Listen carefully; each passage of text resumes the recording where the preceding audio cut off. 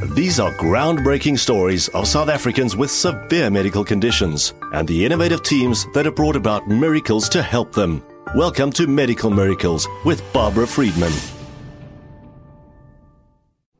Robotic surgery, not just something in science fiction movies as one might imagine.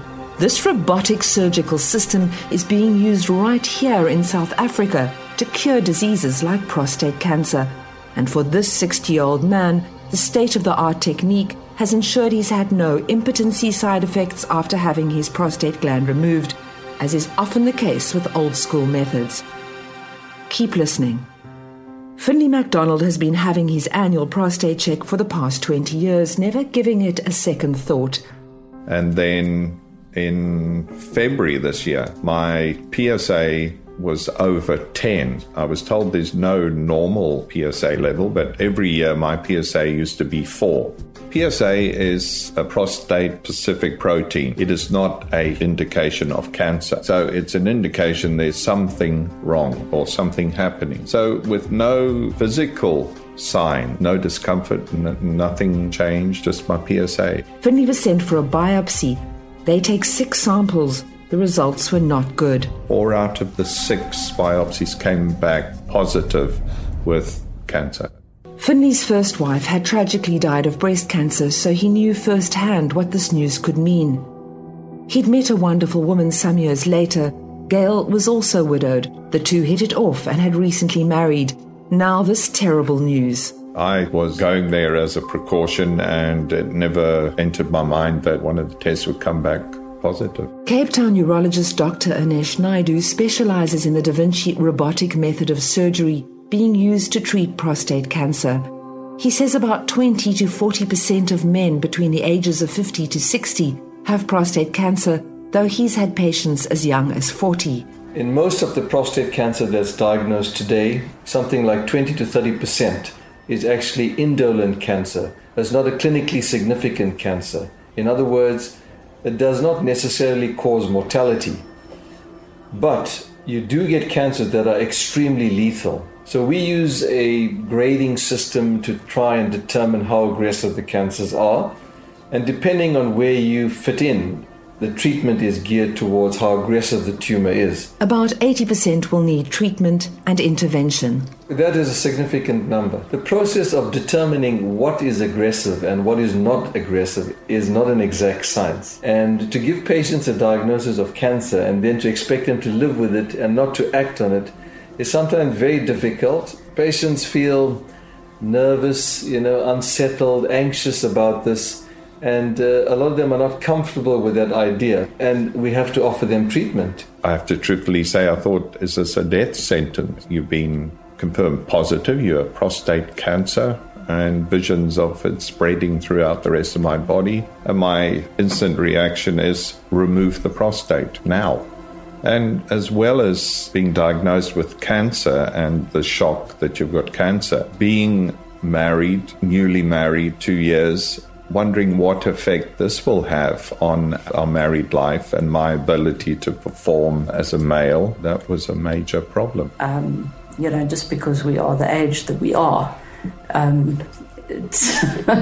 there is still a physical side to things. To have a dysfunction in that area after only being married for 2 years is quite scary.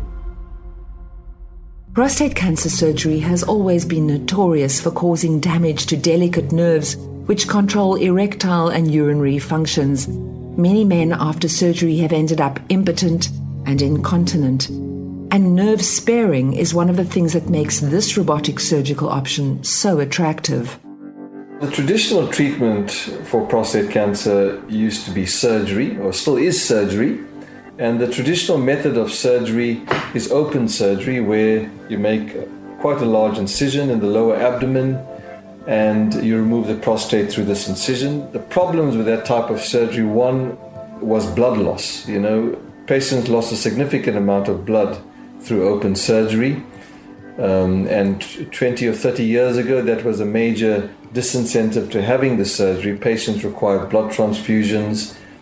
And that traditional method of surgery is associated with more pain, a longer convalescence, a longer duration of catheterization. I went to watch one of these robotic-assisted operations in theatre at Christian Barnard Memorial Hospital. It was pretty mind-blowing. Patients often ask the question, what is the robot? Am I going to be operated on by a machine? No such thing. So this is robotic-assisted surgery. So the surgeon sits at a console and the robot is right next to him, and the robotic arms go directly into the patient.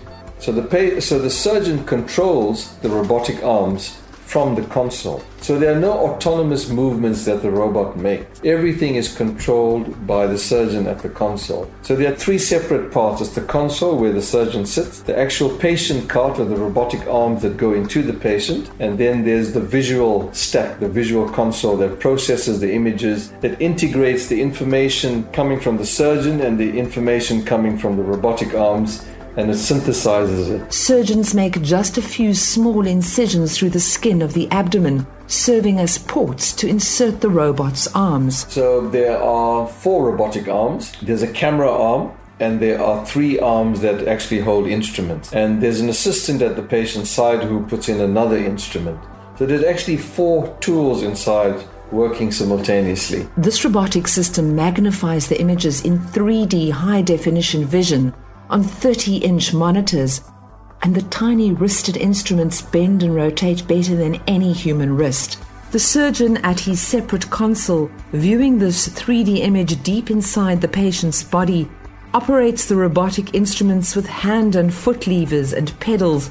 Looks a bit like he's playing a video game.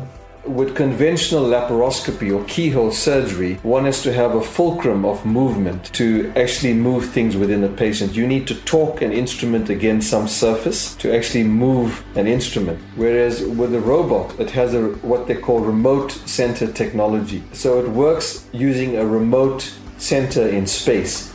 So the tissue trauma at the point at which it goes in is a lot less than if you had to do it with your own hand. They also have tremor filtration, so there's no tremor in the surgeon's hands anymore because the robot does not tremor. Your cancer control is actually better. Preservation of nerve structures that serve erections is better, and your continence, your control of urine afterwards, is also better because you save a lot of muscles, a lot of tissue that are essential for these functions here. And the future lies with this, whereas with open surgery, you are stuck in a certain paradigm that just cannot move further. The recovery is much quicker, the in-hospital time is much shorter, and your whole body functions healing a lot quicker, which in my case it has. When you do an open incision, you actually you cut through muscle. So these instruments here, for one, is that the tip, it's a blunt tip, so it separates muscle fibers. So you cut the skin, that's in it, you can't escape that. But the actual port, when it goes through deeper structures, it separates the muscle fibers. And this certainly contributes to a much faster recovery and less trauma. And everything works. That was the main thing for me in this procedure. And I think for Gail, pain was nowhere near as bad as I expected. I think like a typical male, you expect the worst. The first surgeon that we saw actually never told us anything about this robotic surgery. Finlay and Gail are so happy they sought a second opinion and found Dr. Naidu. The procedure was covered fully by his medical aid. I get the impression that the medical aids are encouraging this procedure because the short stay in hospital, the quicker recovery process. So in the long run, it probably is financially more viable. Finlay wants to give advice to other men. He says the information out there was very confusing. Men need to talk more about this prostate cancer. And I found that there were no support groups, no support. You're bombarded with a massive information and you have to make a life decision. It just shows how fragile our male ego is. Being alive at the end of the procedure, cancer-free, is what I'm keen on. I think if you can help somebody else make the right decision for themselves, that's what I would be really keen to get involved in. In fact, one of the things we tell our patients is that when you hear the word cancer with prostate cancer, there's no need to give up hope, despair. That's just not necessary, I think. We hope you enjoyed this episode of Medical Miracles. Visit 702.co.za for more intriguing stories.